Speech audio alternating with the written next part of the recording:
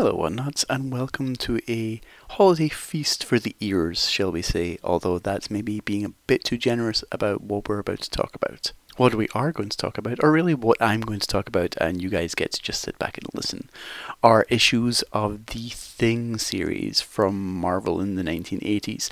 These are episodes of the Baxter Bungalow, which was a 3-part sort of mini-series that I did for our Patreon supporters earlier this year. This is sort of the edited highlights, just cutting out the intros and the outros, but everything else is still there. And I am talking about really the issues of The Thing written by John Byrne and later Mike Carlin that tie in with the issues of Fantastic Four that we talked about on the Baxter Building podcast. Like I said, Patreon supporters have already heard this stuff, but because it's the beginning of the season of giving and goodwill, we thought we'd share them with everyone else. In a way, this is actually the worst holiday treat ever because it's fair to say these aren't the best comics, and that's kind of putting it a little mildly. But you might have been curious about what Ben got up to on Battleworld after Secret Wars when he didn't come back with the rest of Fantastic Four, or even what he did after he got back to Earth and didn't rejoin the team. I'm going to get into that. Before that, I also talk about some other issues that tie into FF of The Thing, but also of Alpha Flight, and I think there's an X-Men issue or something in there as well. This was really just a way of sort of keeping the various storylines that we touched in Baxter Building, keeping people up to date on them if they were not also following those titles. And let's face it, who would be? We were talking about comics from like 1983 at the time. Like I said, this is material that has previously been released to our Patreon supporters. We released these 3 episodes, which are now one longer episode, and occasionally some other audio on the Patreon for supporters. If you're looking to find out more about our Patreon, you can find out more at patreon.com/waitwhatpodcast. And just the way that I always say on the rest of the show, you can also find our website, which will have show notes for this up at waitwhatpodcast.com. We are on Twitter at waitwhatpodcasts. Jeff, who is entirely absent for this episode, it's really just me, but sorry everyone. But Jeff can be found on Twitter at LazyBastid, at LAZYBASTID, and I can be found on Twitter at Graham M, at GRAEMEM. Otherwise, I'm just gonna shut up and let the me of the past talk for a bit. Oh, one last thing. Like I said, these were originally 3 episodes, and there's a very obvious break between the first and the second because I actually changed headsets in that time and the audio sounds massively different, and so I apologise for that discontinuity right now. Otherwise, hey, it's going to be me talking about Ben Grimm comics, and that can't be too bad, right? Happy holidays, everyone. Hello, Whatnots. Welcome to the first and maybe only episode of Baxter Bungalow, in which I give you some information on some of the books that are sort of tying in with the Fantastic Four run that we're currently covering on the Baxter Building. It's just me, there's no Jeff, and I'm just going to be quickly running through some plot points from these issues as opposed to really telling you what I think of them. Although for the most part, because they're John Byrne's Thing issues, they're fun but of an acquired taste. I think that's a fair way of putting it. Anyway, the issues we're covering this time is Alpha Flight issue 4, Uncanny X-Men issue 167, The Thing issues 5, 6, 8, and 10, and kind of Marvel Superhero Secret Wars. But you guys all know what that one's like, right? So let's get started with Alpha Flight issue 4, Resolutions! This is by John Byrne, who is writing, drawing, and inking. Rick Parker is the letterer, so it looks very much like an issue of Fantastic Four. It actually starts like an issue of Fantastic Four as well, because it starts with Sue Richards complaining to Namor that she has essentially been kidnapped out of the Fantastic Four book. That's what happens at the end of 260 of Fantastic Four, you remember. The reason he has kidnapped her is so that he can kidnap, actually. He didn't kidnap her. He just asked her to join him, and she said yes, even though she's theoretically looking for her missing husband and has just fought Doctor Doom and Terrax. I don't know, maybe it's some sort of superhero code of ethics. Who can tell? Anyway, the issue starts with Sue giving Namor kind of a hard time about why did you even invite me? What is going on? Why are we here? They're in the Arctic and they're looking for Marina, who has been kidnapped by the Master, another wonderfully named villain. This is around the same time that Byrne is about to create a villain called the Messiah, so he's really not trying that hard anymore. They are assisted in their mission, although they don't actually realize it, by Alpha Flight, who obviously is also looking for Marina, Marina being a member of their team. This being relatively early in the book's run, it's kind of before Byrne has lost interest in Alpha Flight as a team, if that makes sense. There's a whole period in the book where it's more about the rebuilding of the team than it is the team dissolving. Byrne, within about a year of doing the book, kind of gets bored of Alpha Flight as a concept and decides, I'm going to pretend it's kind of a solo book for lots of really dull characters who used to be a team. This, however, still has the team working together, and they are in the base that Namor and the Invisible Woman are trying to break into. It's an underwater base because Namor and also Marina, and the reason that the Master has kidnapped Marina is that she has alien DNA. She is technically hatched from an alien egg. She was supposed to be a monster, but she was raised by kind, good people in a Superman-esque manner, and so became a superhero. He wants to take her DNA and make monsters, basically. She is saved by Alpha Flight, Sue Richards, and Namor working together. There's not even the obligatory they all fight. They just meet and go, oh, we're all doing the same thing? Sure, let's just work together and free her. It's a very dull issue, it has to be said. Not uncommonly for Alpha Flight issues at this point.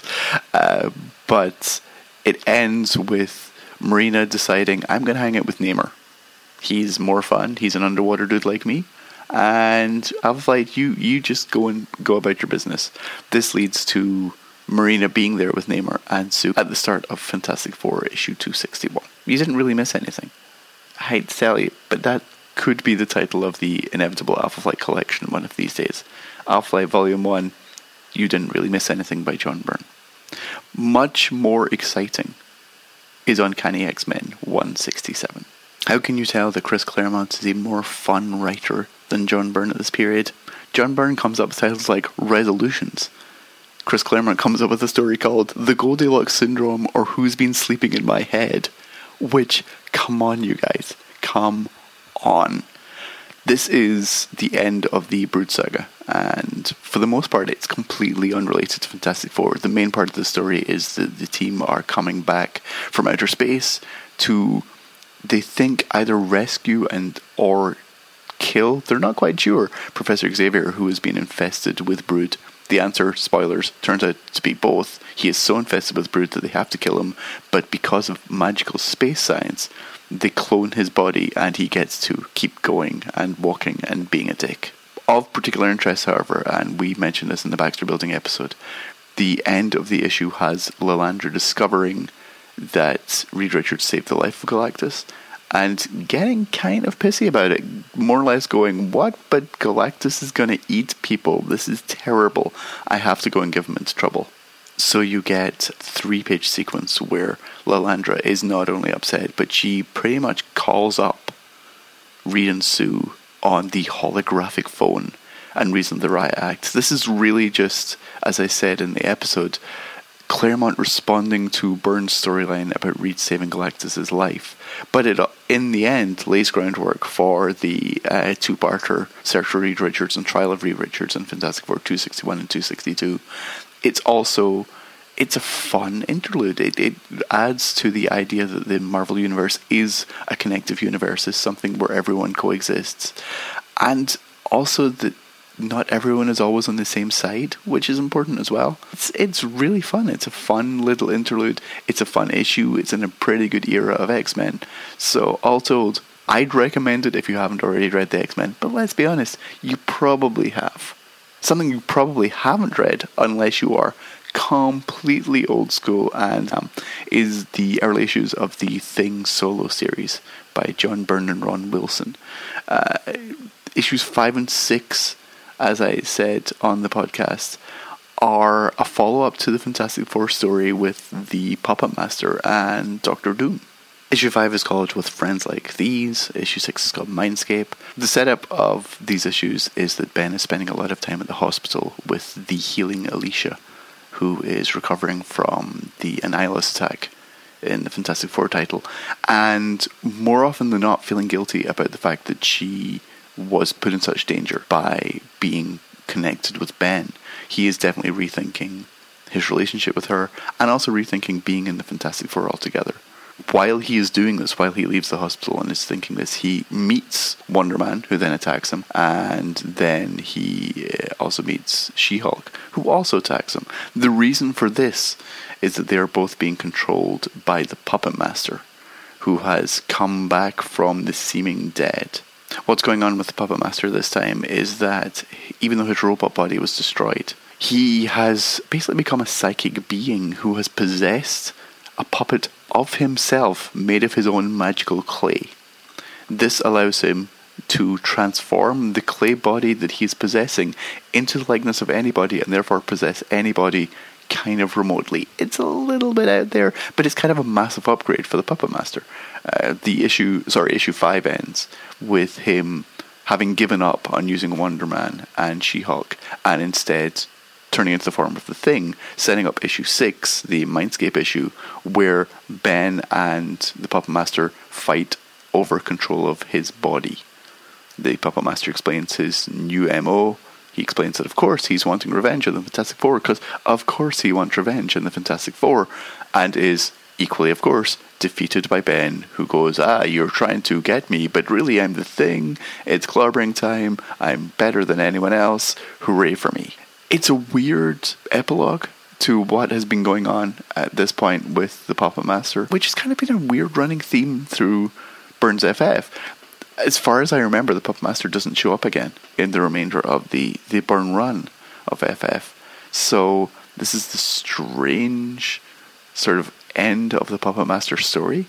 It is a massive power upgrade for the Puppet Master, but it doesn't really do anything to really give any closure of the Puppet Master story. The Puppet Master is explicitly left at large at the end of the story. Presumably there were some attempts, or there's some desire to follow up, but it doesn't happen here.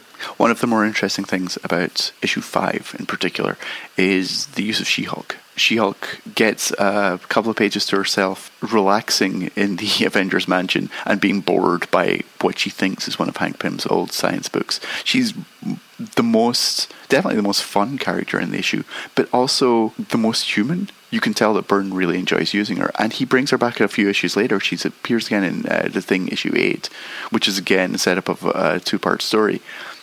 Her role in issue 8 is again to be the fun character, to be someone who not necessarily is the opposite of Ben, but definitely there's a parallel with the fact that she, like Ben, has been transformed from her old self into this muscle-bound monster, but she takes it better. She doesn't just take it better, she also enjoys it and finds pleasure in it in a way that Ben used to do. I mean, Ben has always been a somewhat tragic monster, but there was definitely a part, and it, maybe not so much in the Fantastic Four issues, but definitely in the Marvel 2-in-1 issues, where he seemed to be comfortable in his skin, so to speak. And in fact, that's something that Byrne even sort of brought about or mentioned when he became the Thing as we know him again early on in his run, that he was comfortable. That's being brought up again here in these issues, mostly as set up for the post-Secret Wars issues, where you're going to see that the Thing is able to become Ben Grimm at will. But in issue 8, the She-Hulk sees that Ben is depressed after leaving the hospital from Alicia, and takes him to a bar to try and lift his spirits. It doesn't work. She tries her best, but he is so down in the dumps that it goes nowhere. The rest of the issue and the rest of the storyline is... let's just skip over it. It has to do with Ben being again possessed by an ancient Egyptian leader who turns him into a more handsome Ben, which is kind of keying into stuff that's going to show up in the Secret Wars issue. But it's a throwaway story. It's a throwaway story that you would have read in Marvel 2-in-1 and thought, oh, so they're really, really trying to make something happen in these pages, I guess. It's not a good one. Thing number 10, however, is... it's an interesting comic. It's called Marking Time, and there's an uncharitable reading that says that title is very on the nose. The issue is an extended conversation, or really lack of conversation, interrupted conversation between Ben and Alicia, who's been released from the hospital. And on the one hand, nothing happens. But on the other hand, a lot happens. This is the issue where Ben is clearly trying to break up with Alicia and telling her that he can't be with her because he is a monster and he cannot give her what she wants.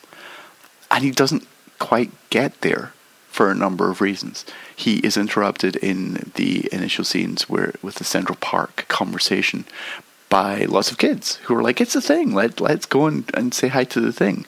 And he gets mad and destroys the statue and decides, well, fuck it, I'm going to the Baxter Building. And then when he goes to the Baxter Building, the rest of the Fantastic Four are there, and he can't do it there either.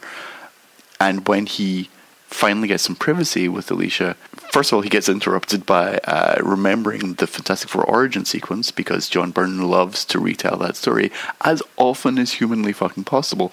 But then he gets interrupted by Reed, who wants them to go and investigate the Beyonder structure in Central Park. That, of course, when they do, they get kidnapped to Secret Wars, and so the conversation goes unsaid. That, of course, means that, of course, when they do, they get kidnapped to Secret Wars and the conversation goes unsaid.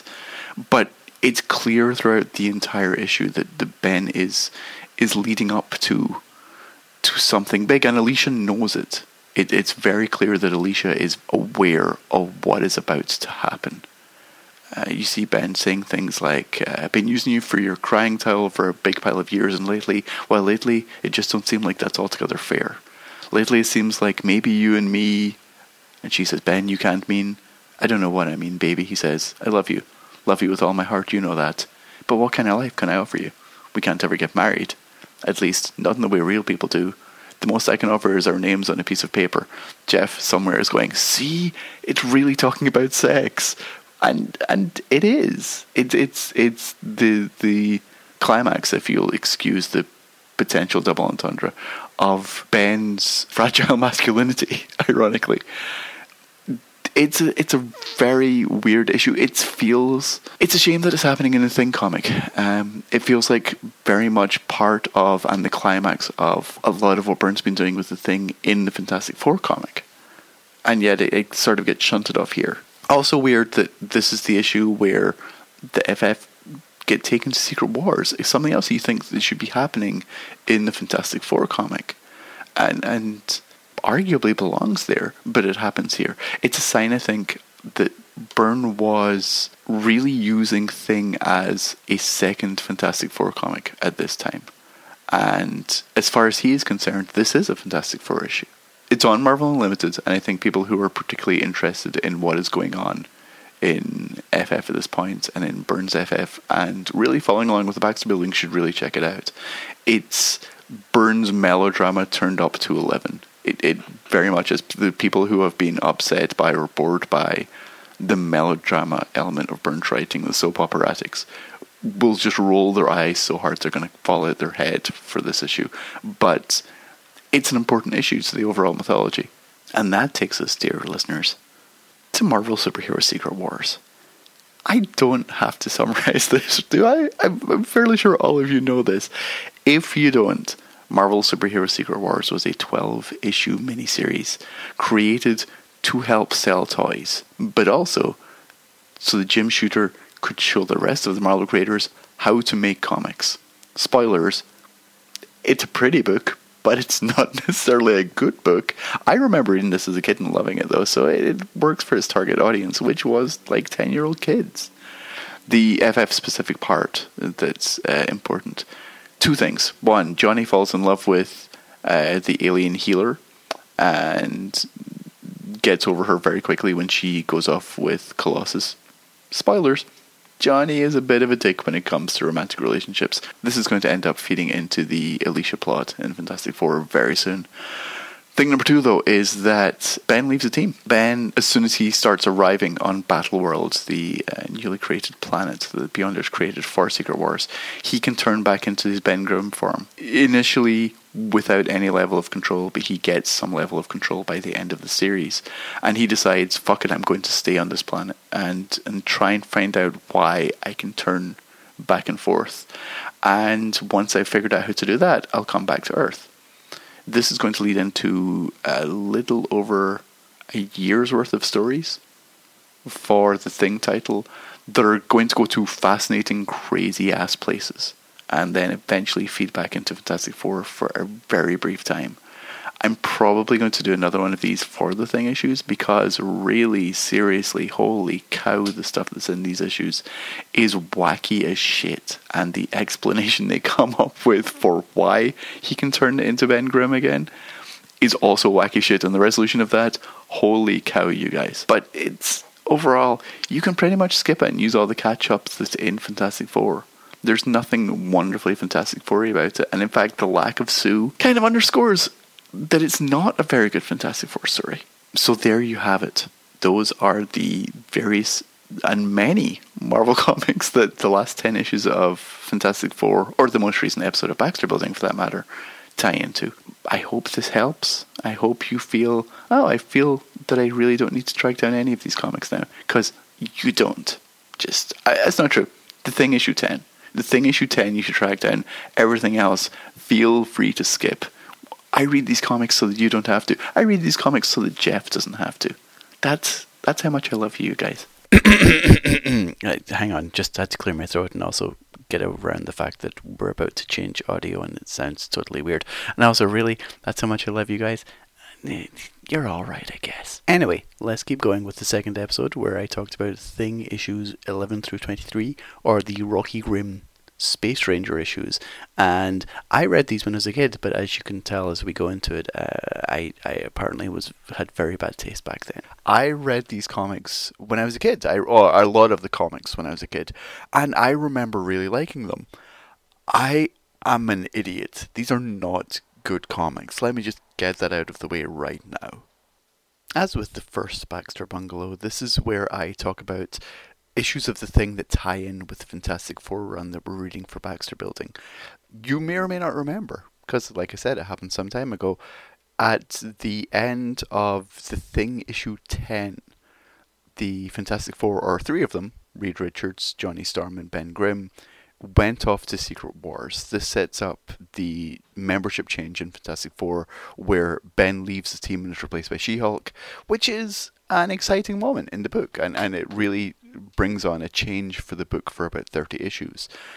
For the Thing series, it significantly changes the status quo, because Ben goes from being a member of the team and on Earth to being it becomes very much a solo book, because he is the only character that you're following on Battleworld. This was apparently John Byrne's idea. This is apparently not something that was handed down from editorial or a Jim Shooter idea. This was something that Byrne asked Shooter to set up at the end of Secret Wars.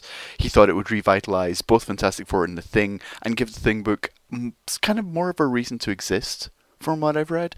And it's, as an idea, it's actually a great idea. Ben is a very affable character. He's a character that you can use in many different situations, and because years of Marvel 2-in-1 had shown that you can stick Ben into almost every situation, and he works. There's something about him that means he can work in a number of different types of stories. So if you're looking to do a book that is essentially crazy adventures in space where nothing is certain, he's a great lead for that book. He's a great center for that book.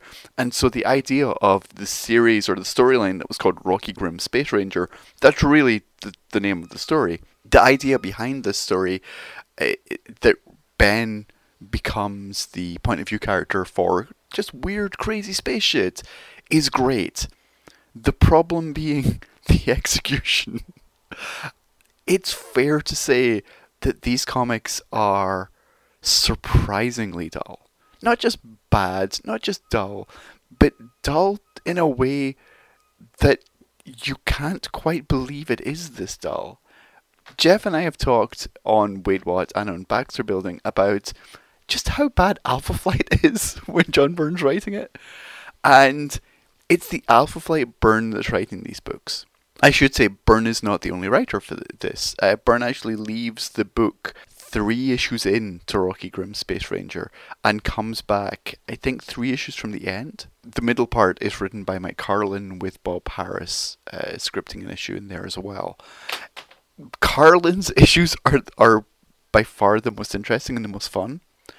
I'm not quite sure if Byrne set out to do what Byrne ends up doing on the book, but this the end of these issues is Byrne at his psychoanalytic worst.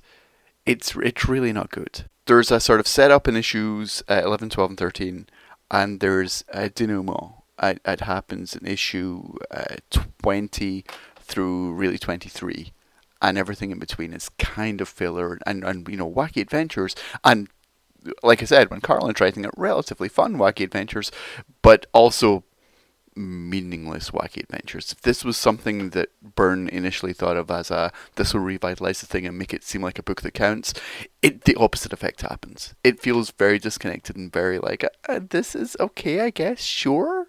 Which is kind of our problem for the series.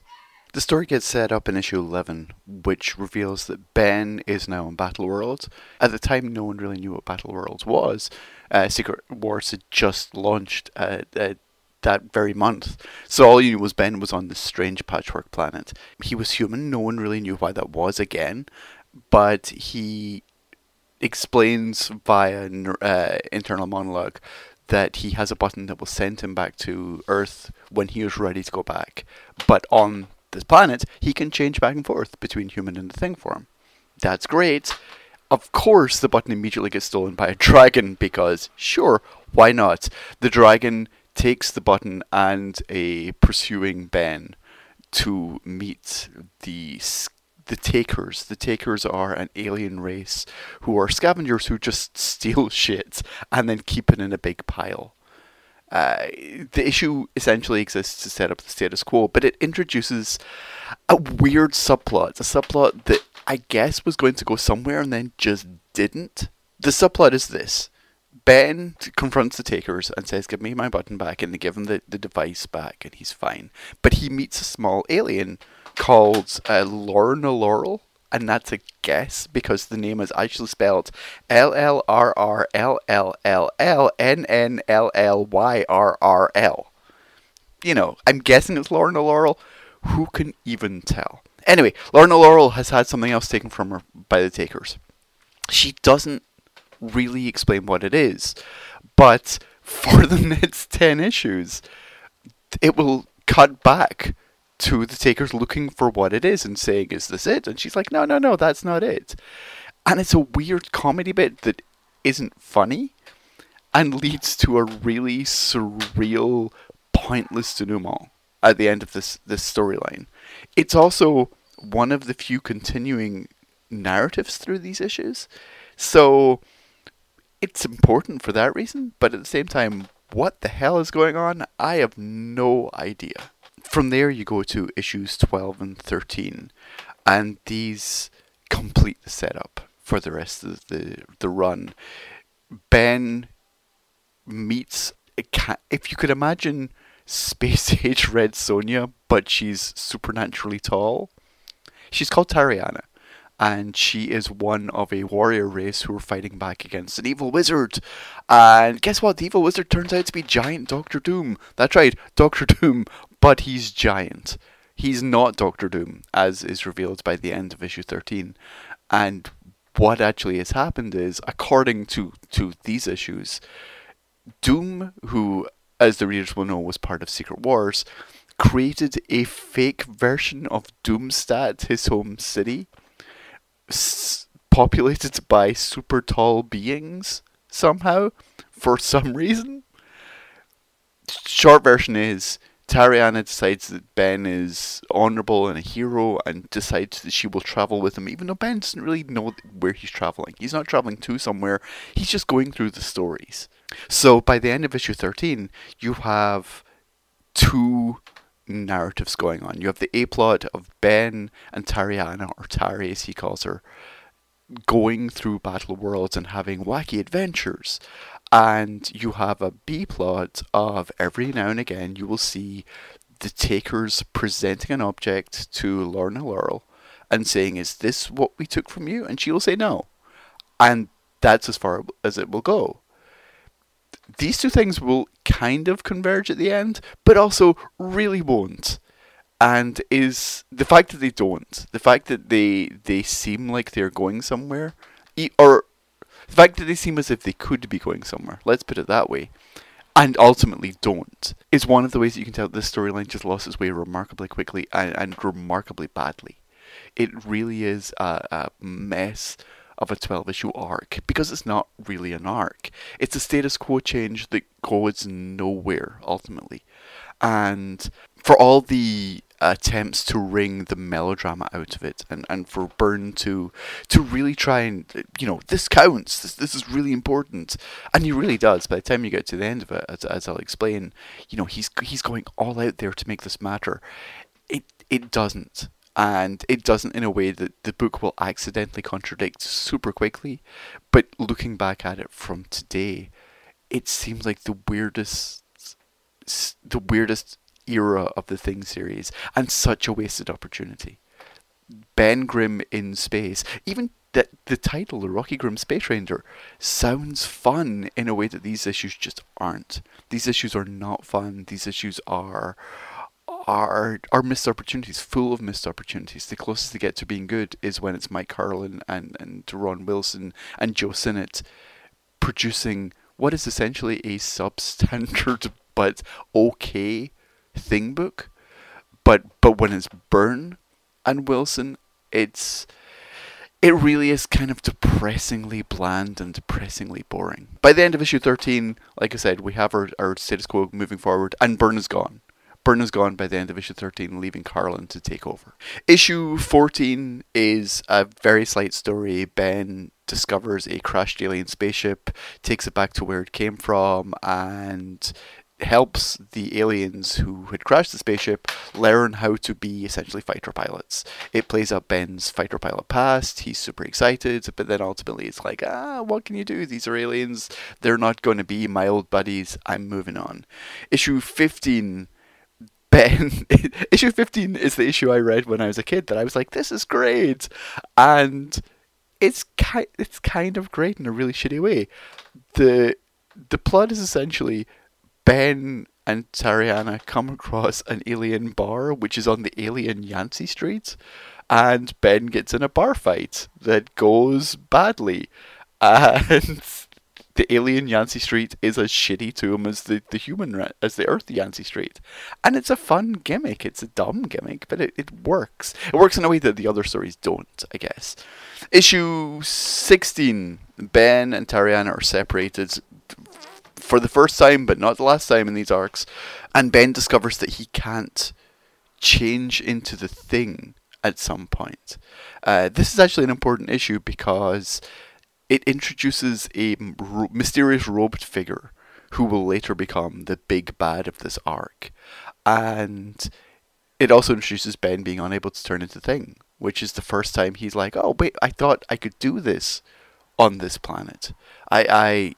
This is why I stayed, because I can transform between the two.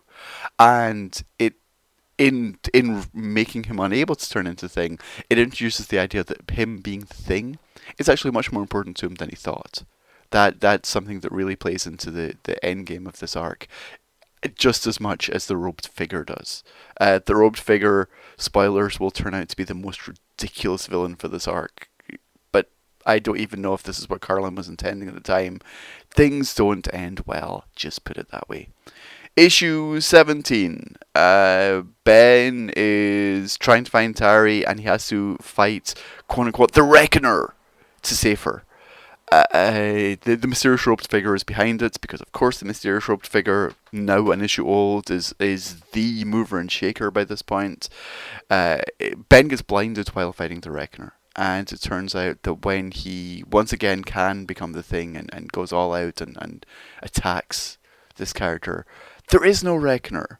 It was Tariana all along, and he just didn't know because he was blind. And when he regains his sight, he's beaten the shit out of her. Tragedy. And you'd think this would impact the characters moving forward, and it really doesn't.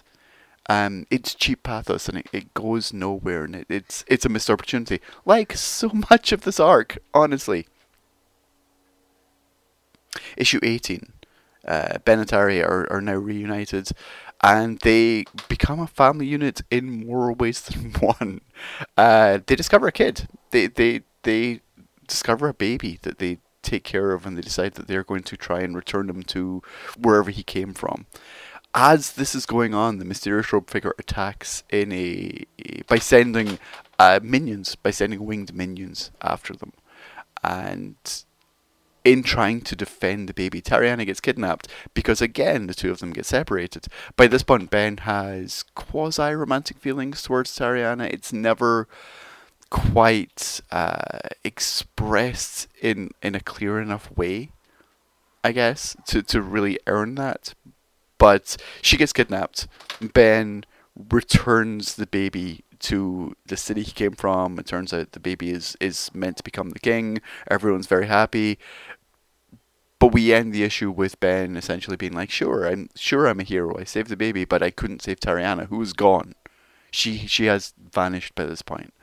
She'll show up again in issue 20, but for issue 19, we actually covered this back in Back's Building episode 30. It's the crossover issue with Fantastic Four 274. The short version is, it's Ben versus classic Hollywood monsters. It's a dumb story. It is, however, John Byrne back as writer after all this time. He's been gone for a few issues. Mike Carlin, interestingly enough, moved from becoming the writer of this book to becoming the editor. He was also editing Fantastic Four at the time, which might explain why Byrne ended up coming back on the title. But for Byrne's return issue, sure, it's a crossover with Fantastic Four, but it's possibly the most pointless and boring of the entire Rocky Grimm issues, which is saying a lot. Issues 20, 21, and 22 are the trilogy that make up the final chapters of Rocky Grimm Space Ranger proper. And oh boy, is there a lot in there to unpack. After numerous issues of teasing who is this mysterious robed figure, he seems to know Ben really well, issues 20 and 21 play with this idea a lot, and in a couple of actually quasi-interesting ways. Tariana has been kidnapped by this robed figure who taunts her and eventually reveals by the end of issue 20 that he's Ben Grimm. Issue 21, however, shows Ben put together all the pieces and wonderfully come to the wrong conclusion, but a really logical conclusion, which is, oh, someone's been fucking with me all this time? It's Reed Richards. Because Reed's a dick, and Reed's the only guy who knows me this well. So it's Reed. I don't know why Reed's doing it, but it's Reed. Reed is the guy who's fucking with me. As this happens, the book makes one of many cheats, really, which is the evil Ben Grimm is not really Ben Grimm. The evil Ben Grimm, it's revealed, was created by Battleworld. By this point, it's reaching the end of the Secret Wars title, and Shooter has kind of laid down a lot of the ground rules of Battleworld, a lot more than he had at the start. In the first few episodes of this storyline, it is suggested that Ben is in control of the planet. That Ben's thoughts are directly responsible for creating the environs around him. Secret Wars doesn't really do that. Secret Wars suggests, and in fact outright says, that Battleworld is made up of other planets, pieces of other planets that the Beyond brought together.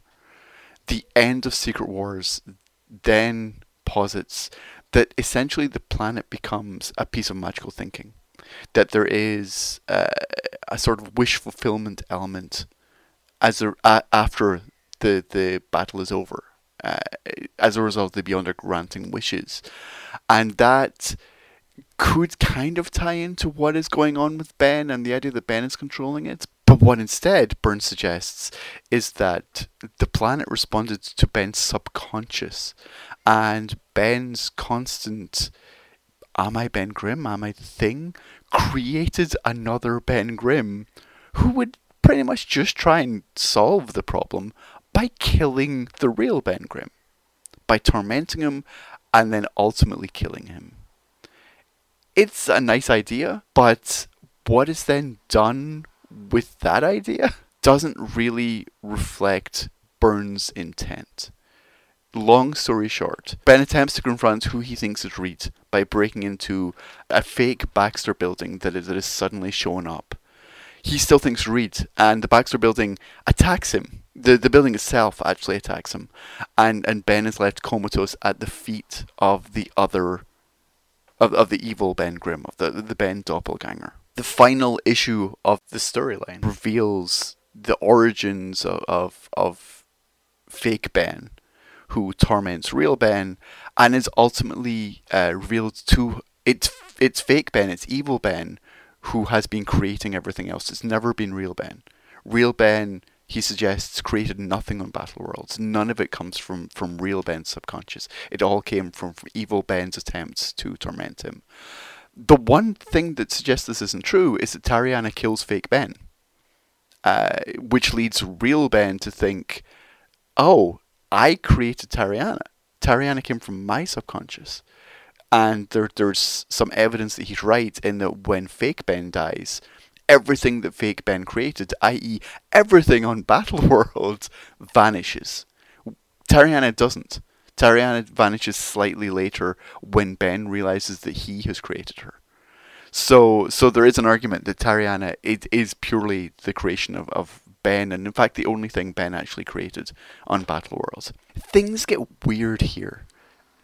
Byrne suggests that because Tariana, the product of real Ben's subconscious, killed fake Ben, then Ben has killed his human side. That's actually bullshit. Because evil Ben was not Ben's human side. It was a fake alternate being created by Battle World. Nonetheless, because Ben believes this, the theory then goes, as is suggested in issue 23, which is an epilogue after Ben returns to Earth, that because Ben believes that his human side is dead, he can no longer turn back into his human self. The idea being, as presented in issue 23, that Ben has always had the ability to transform between human Ben and thing Ben, but his subconscious wouldn't let him. He did not feel, he felt that he was a monster, and therefore he couldn't transform. And at any point where he thought that he could transform, something, his love for Alicia, his fear that Alicia wouldn't love him when he was human, something would hold him back. According to the presentation of issue 23, Ben, while nothing physical has happened to Ben to make him lose this power, it's null and void because his human side is dead, which is just crazy bullshit psychobabble. It's one of those things that only makes sense because the writer is like, well, it's really important because if Ben always had that power, there's still nothing to stop him going, but that wasn't actually my human side, that was an alien. I'm just going to turn back into human, or at least try and see what happens. But no, Ben immediately assumes, well, my human side is dead. I have destroyed it through Tariana, who was created by my subconscious. I have killed my human side. I am now the thing forever. Ever and ever, I'll never be able to turn back. So, yeah, that's fun. I said before that the Lorne Laurel subplot continues throughout this entire thing and kind of connects and kind of doesn't. So here's the other thing that is absolutely crazy about the end of the storyline. You discover what her missing object is in issue 20. And what it is it's an Ultron head. For people reading Secret Wars, Ultron is essentially extinguished by Galactus in the first issue of the series. And rebuilt later, reconstructed later to serve Doom. His head survives, and at some point was clearly found by Lorne Laurel, who you might think had been cute all this time, but it turns out she is somehow the devotee of a death cult of Ultron. So she gets it back, and then because of the magical thinking powers of Battleworld, which are now apparent, in part because Jim Shooter has finally invented them. Ultron then declares war on every living thing on Battleworld and launches his war by creating an army of minions, an army of robot minions, and killing Lorne Laurel, and then going, "That's it, I'm gonna kill everyone." But before that goes anywhere, fake Ben is killed, and it's then revealed that everything apart from Ultron's head was the result of fake Ben's machinations, and it all disappears, and Ultron goes back to being an inactive head. The inactive head is discovered by the real Ben after the death of Tariana and fake Ben. He picks it up, he presses the button, and he leaves the planet, and the planet, Battleworld, collapses, falls apart altogether, because theoretically no one is left living on the planet. Again, that doesn't make sense because of the way that Secret Wars works, because Secret Wars showed that there really are other living people on the planet. Not everyone got home. So, what? Yeah, Rocky Grim Space Ranger is a very, very strange run of issues. It's a very I would say ambitious if it wasn't for the fact that it's so lazy. But I think they were trying to do something different. Their version of different included an alternative to Good, but there's something to like about it. Maybe and yet it's hard to like. It's no secret that I like trashy books, for want of a better way of putting it. I love Micronauts. I love a certain brand of shitty Marvel, not even Marvel Cosmic, but the weird space between Marvel Cosmic and Marvel Superhero. And theoretically, the Rocky Grim Space Ranger issue should be right there, should be that sweet spot. And there is something perversely there's something perverse about the refusal to actually occupy that space in these issues, as if Byrne is like, I'm going to do something so different that no one's going to see it coming, and he forgets to actually come up with anything while he's so busy avoiding the tropes. Carlin, as I said, his issues are better because he kind of embraces the tropes. It's Alien Yancey Street, it's Ben being a fighter pilot again. Those say something about the character. Those say something about the series, and actually comment on Ben. And they're fun ideas, and there's something much more interesting about reading that than there is about.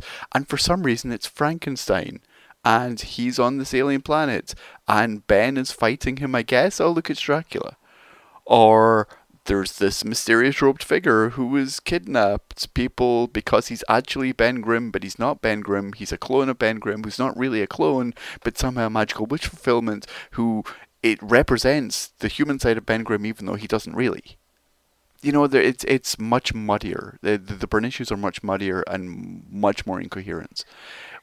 I kind of feel like they're snarky to say, well, just like the Fantastic Four issues by the time he leaves, but this is far messier. This is a much, much messier, much more incoherent, much more unfocused space than he ever got to with Fantastic Four. This is the worst case scenario of the Fantastic Four Byrne, and it's such a shame because, as I said, I really think there is a lot of potential for Ben Grimm in space. And I think there's a lot of potential for Ben is able to explore being human. And it's not carried out in these issues, which is it really is a shame. Ben deserves better, for want of a better way of putting it. And yet all he gets is this. So yeah, that's the thing, issues 11 through 23. Like I said, 23, he gets back to Earth, he confronts the Fantastic Four, and he leaves the team permanently because, in his eyes, he's been betrayed. Because Reed knew that he could transform back to human at any time and didn't tell him, and now his human side is dead forever, even though, spoilers, he becomes human again in 2 issues. But dead forever! Sure, definitely. Yeah, Ben really did deserve better than this. And the readers deserve better. And in the weirdest way, Secret Wars kind of deserved better than having this as an epilogue. All around, it's a waste of time and space and everyone's talents. I may or may not have said this on a former Waitwater or former Baxter Building. I found all these issues for like $1 each, and I was like, "This will be great! I love these things." No, if you're dollar diving and you find these issues for $1 each, stay away, friends. Stay away. They're not worth the money. At some point, they're gonna show up on Marvel Unlimited because I think Marvel will just run out of everything else put up there, and you can enjoy them for yourselves. Enjoy in quotation marks, but for now, all you really need to know is Ben stayed behind on Battle World, and it did not go well. He comes back, and because it didn't go well, he leaves the team. That's it. That's all you really need to know. The less charitable amongst you, not myself, I'm incredibly charitable, I want to point out, would say that between The Thing issue 23 and FF296, which is when Ben rejoins the team, and we're about to cover in the next Baxter Building, the less charitable would say it's a bit of a mess and there's no clear direction. And I say no. No. Mike Carlin, who's writing the remainder of the Thing series, has an idea of what he's wanting to do, and to some degree accomplishes it. The problem being the degree to which he does it isn't necessarily very good. Ben actually appears in 2 books during it's essentially 2 years that Ben is out of the Fantastic Four title. He is in the remaining issues of The Thing, which goes from issues 24 through 36. And he also appears in a bunch of West Coast Avengers that we'll get to. And one of the things that is quite obvious from reading these books now, and reading them in a bunch, reading them at all at one time like I did, is that there was a direction that people thought they were taking this character, and then that changed. And I don't know if that changed because John Byrne, who was writing FF at the time, thought, "Oh, I want the character back after all," or if it was always intended to be this way, and the switch came because it happened sooner, or because the Thing title was wrapping up earlier than expected. It's a strange read. It's a very frustrating read, but not in the same way that the Thing was when he was on Battle World. These issues are actually better than the Rocky Grim Space Ranger issues. It's just that you have to have a very particular sense of what you like from Marvel Comics to enjoy them. If, for example, you really liked Team America and you like wrestling, you'll love these issues. If you like coherent plot development and setups for things that pay off later, maybe not so much. And that's kind of the problem. We don't actually get to Ben's new situation for a couple of issues. The Thing issue 24 is kind of a filler issue, despite the fact it's by the regular team of Carlin and Wilson.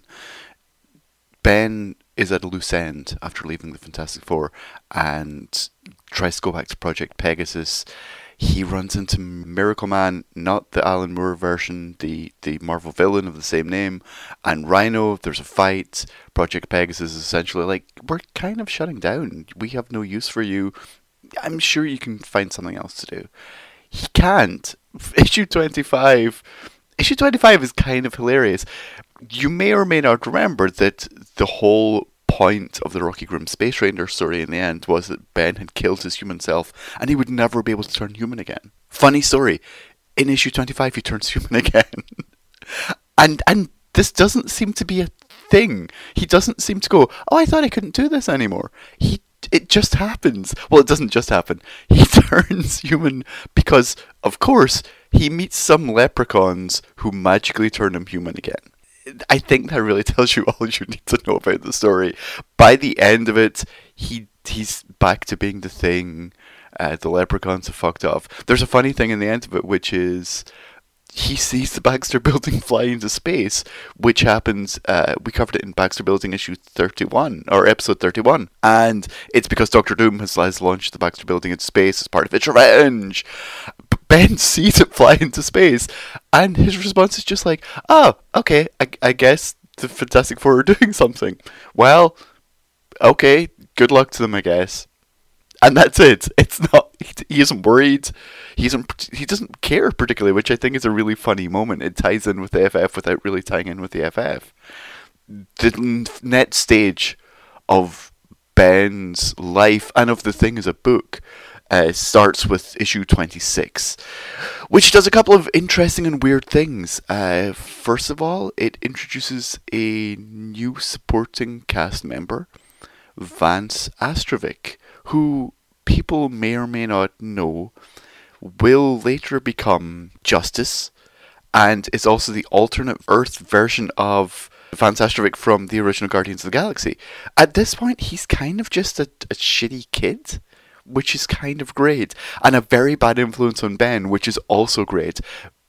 Something the book does from this point onwards, really, is show that Ben's a great guy. Ben is very loyal and defends the defenseless, but Ben also is kind of rudderless, and Ben kind of needs an outside influence to sort of push him in particular directions. Vance is a terrible outside influence, but it's a funny thing to see Carlin and the book recognize that Ben, left to his own devices, doesn't really know what to do.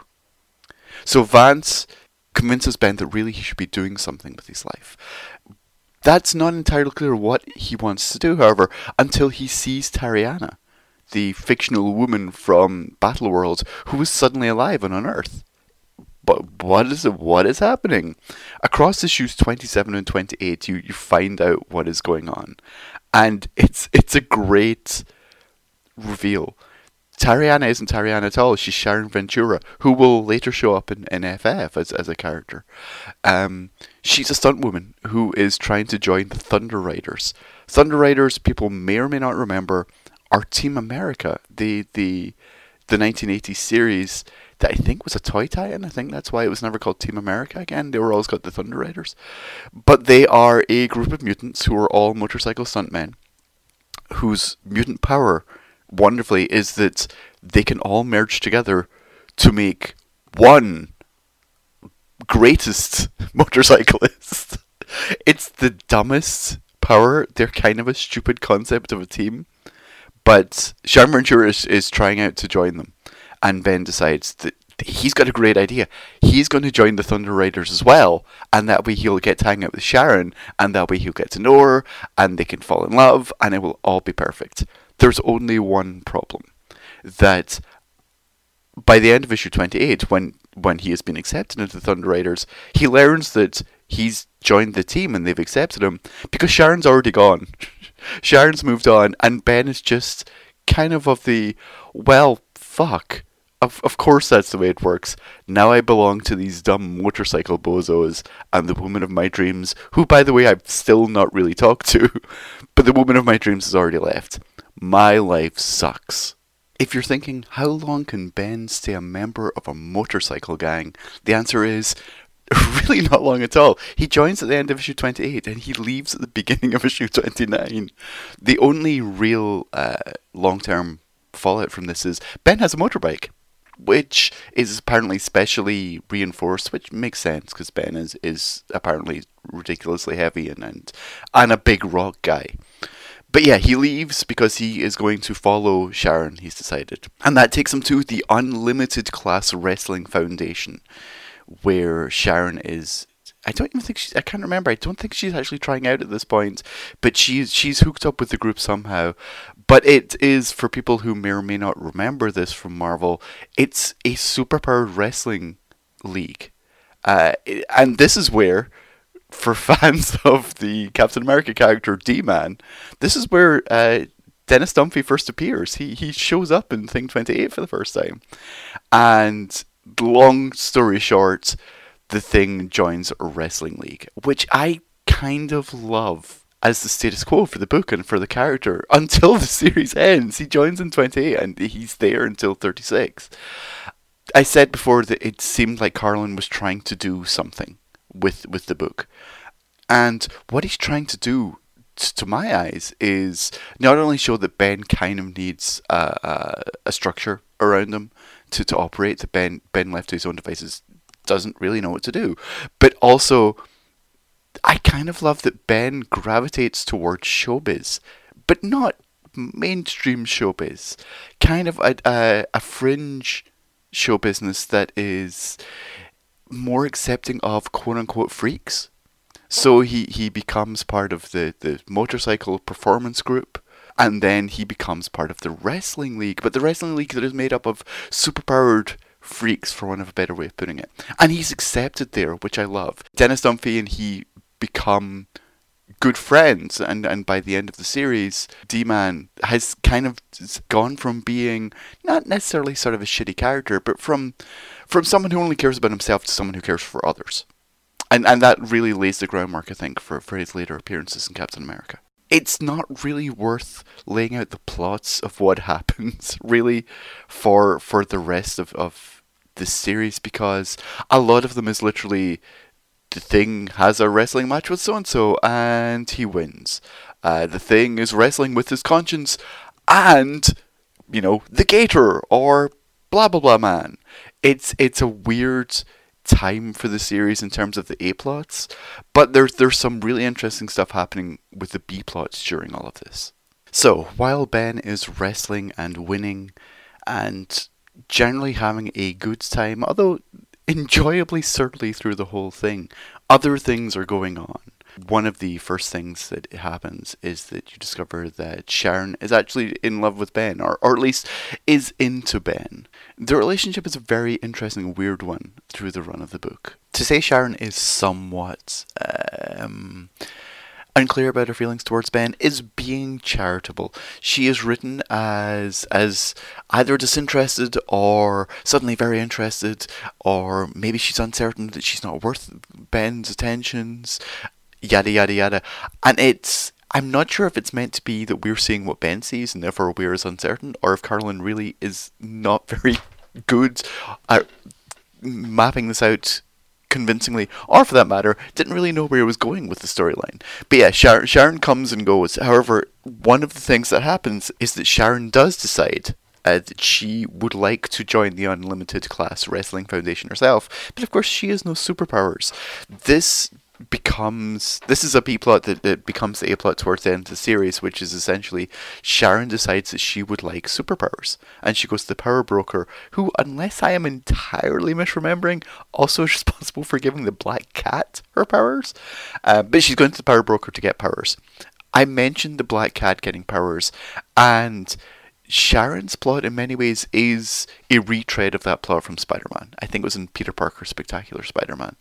There is a sameness to what happens with the storyline in these issues, in large part because it really seems like Carlin's literally just retreading the Black Cat plot. To cut a surprisingly long story short, she gets superpowers, she becomes the new Ms. Marvel. This is actually where the series leaves her, because just after she gets the powers, it is revealed that the power broker has essentially taken control of everyone who he's given powers to, by convincing them that they need to take a particular supplement / drug in order to maintain their powers, or else the powers are going to hurt them and or kill them. Turns out it's not kill, it's just hurt. Dennis Dunphy, as I said, is one of these characters, and he's the first one to come through the withdrawal syndromes. And it turns out he still has these powers. It's all been a big trick that the power broker has been doing to control people. However, the power broker's goons come after Sharon anyway, and Sharon and Ben are forced to fight them off. This comes to a head at a time when another subplot comes to a head, which is, starting with issue 31, Ben starts feeling dizzy or has headaches, and is clearly mutating over the course of a few issues. In, I think, issue 35, he talks about the fact that he's physically bigger. His costume is no longer fitting in the same way that it was before.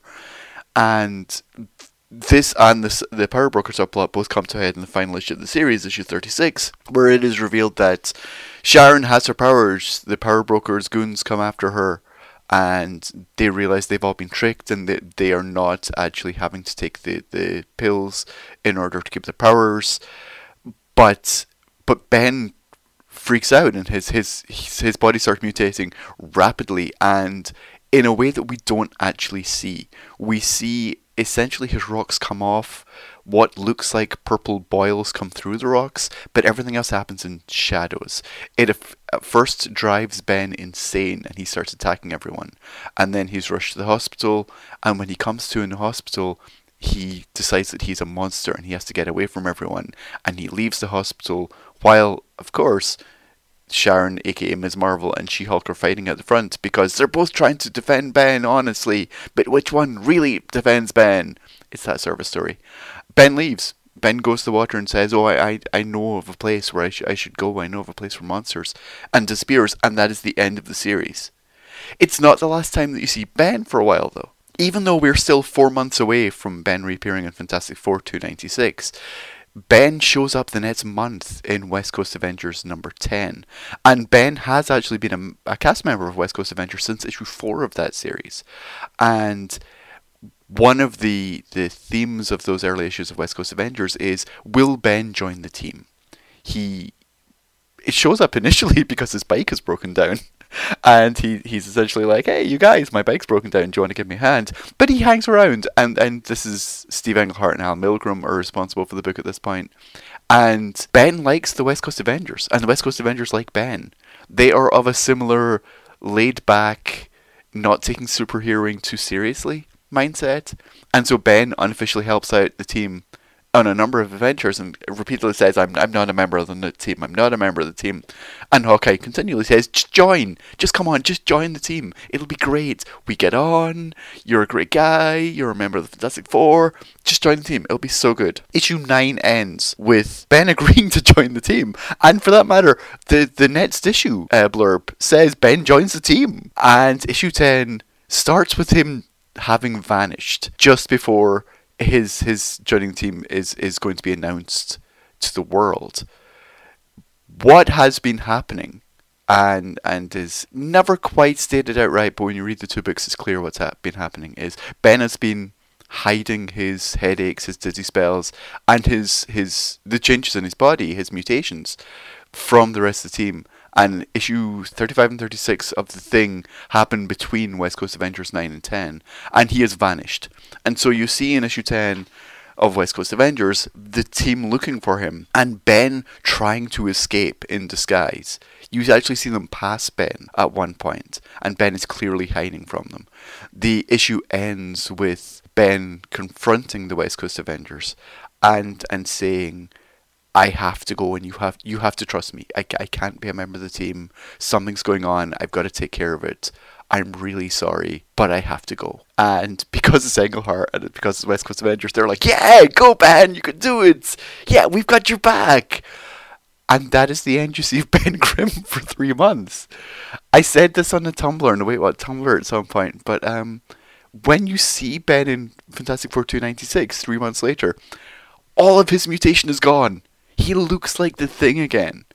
And even though the dialogue talks about him being a monster now, he doesn't look like it. And the fact that you didn't see Ben in The Thing issue 36, and you don't actually see Ben in West Coast Avengers 10 either, because he is wearing a disguise. He's wearing a hat and sunglasses and a scarf and a big coat. You never get to see what this mutated version of Ben looked like. He does look different. It's clear in 36. He does look different. It's clear in The Thing issue 36 that something has happened to mutate him more than we've ever seen. But you never see what it is, and that plot has been entirely dropped by the time that you get to FF296 and he reappears. So what is left is this.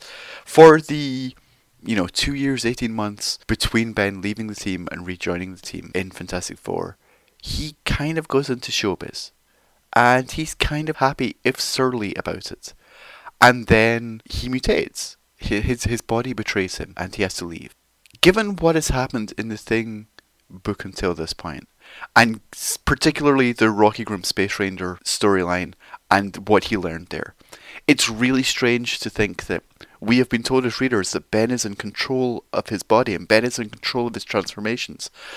And it's only when he finds a purpose outside the Fantastic Four that he mutates again, and he mutates into more of a monster, and there is a reading that is at once supported by the text and not actually stated, that Ben's subconscious will not let him be happy away from the Fantastic Four. And as soon as he gets to think that he's happy, as soon as he gets to think that he could find a life outside of the Fantastic Four, his subconscious destroys that by forcing a mutation, by forcing a change. Because he believes on some level that he is the thing of the Fantastic Four and that's where he belongs. I think I'm being, as I said, really charitable towards the book when I say that. I don't think that's necessarily what Carlin had in mind. Englehart is just along for the ride. Englehart's intentions, to be honest, are kind of by the by here. But at some point, Byrne was definitely still in charge of the book. It was still in charge of the Fantastic Four, I should say, when the Thing series ends. So Byrne presumably just pulled rank and said, I want Ben back. And the Thing were ending anyway, so they decided this is the route they're taking. It's a shame. There's some interesting stuff to be read into this last year or so of the Thing series. But yeah, not great comics. If there's a whole theme to be learned through the Thing solo series, is that they're not great comics. They're fun comics often. They're worth reading if you're a fan of the character. But they're not something that you'll be like, yeah, you should really hunt those down. They're a forgotten gem. That, nonetheless, is where we leave Ben Grimm for now. Escaping an okay but not great series, his body betraying him, whether consciously, subconsciously, or what quite the creators had in mind, we don't really know, because as I said, when he appears next, a lot of the I'm mutating plot will just be gone. But yeah, we leave him going to find a new home for monsters, which is where we're going to pick up with the next Baxter Building. Hi, it's me again, contemporary me, not the me who was just doing that other stuff. I've been reading a lot of old Legion of Superhero comics recently, and trust me, this is going somewhere. There was a point where what used to be the main Legion series suddenly became a secondary book because they'd launched like a higher profile and more expensive series. And then they started reprinting issues of the more expensive book in the original series. That's what I'm reminded of right now, because I just left out going, oh, and this is where we're going to pick up in the Baxter Building. And we've picked up in the Baxter Building. We did that a while ago. So the episode, if you're following along with this and going, oh, where did it go next? The episode you're looking for is Baxter Building episode 33. That went up in September, which gives you an idea of how old these episodes are. Anyway, that's the Baxter Bungalow. Again, I hope everyone who hadn't heard it before enjoyed it. I hope everyone who had heard it before is happy with it the second time around, or probably skipped it altogether. I don't know what to tell you. We will be back next week with a new episode of Wait What, and given everything that's been happening in the comics industry lately, I'm sure we'll have a lot to talk about. Anyway, once again, happy holidays everyone. I hope you enjoyed this episode.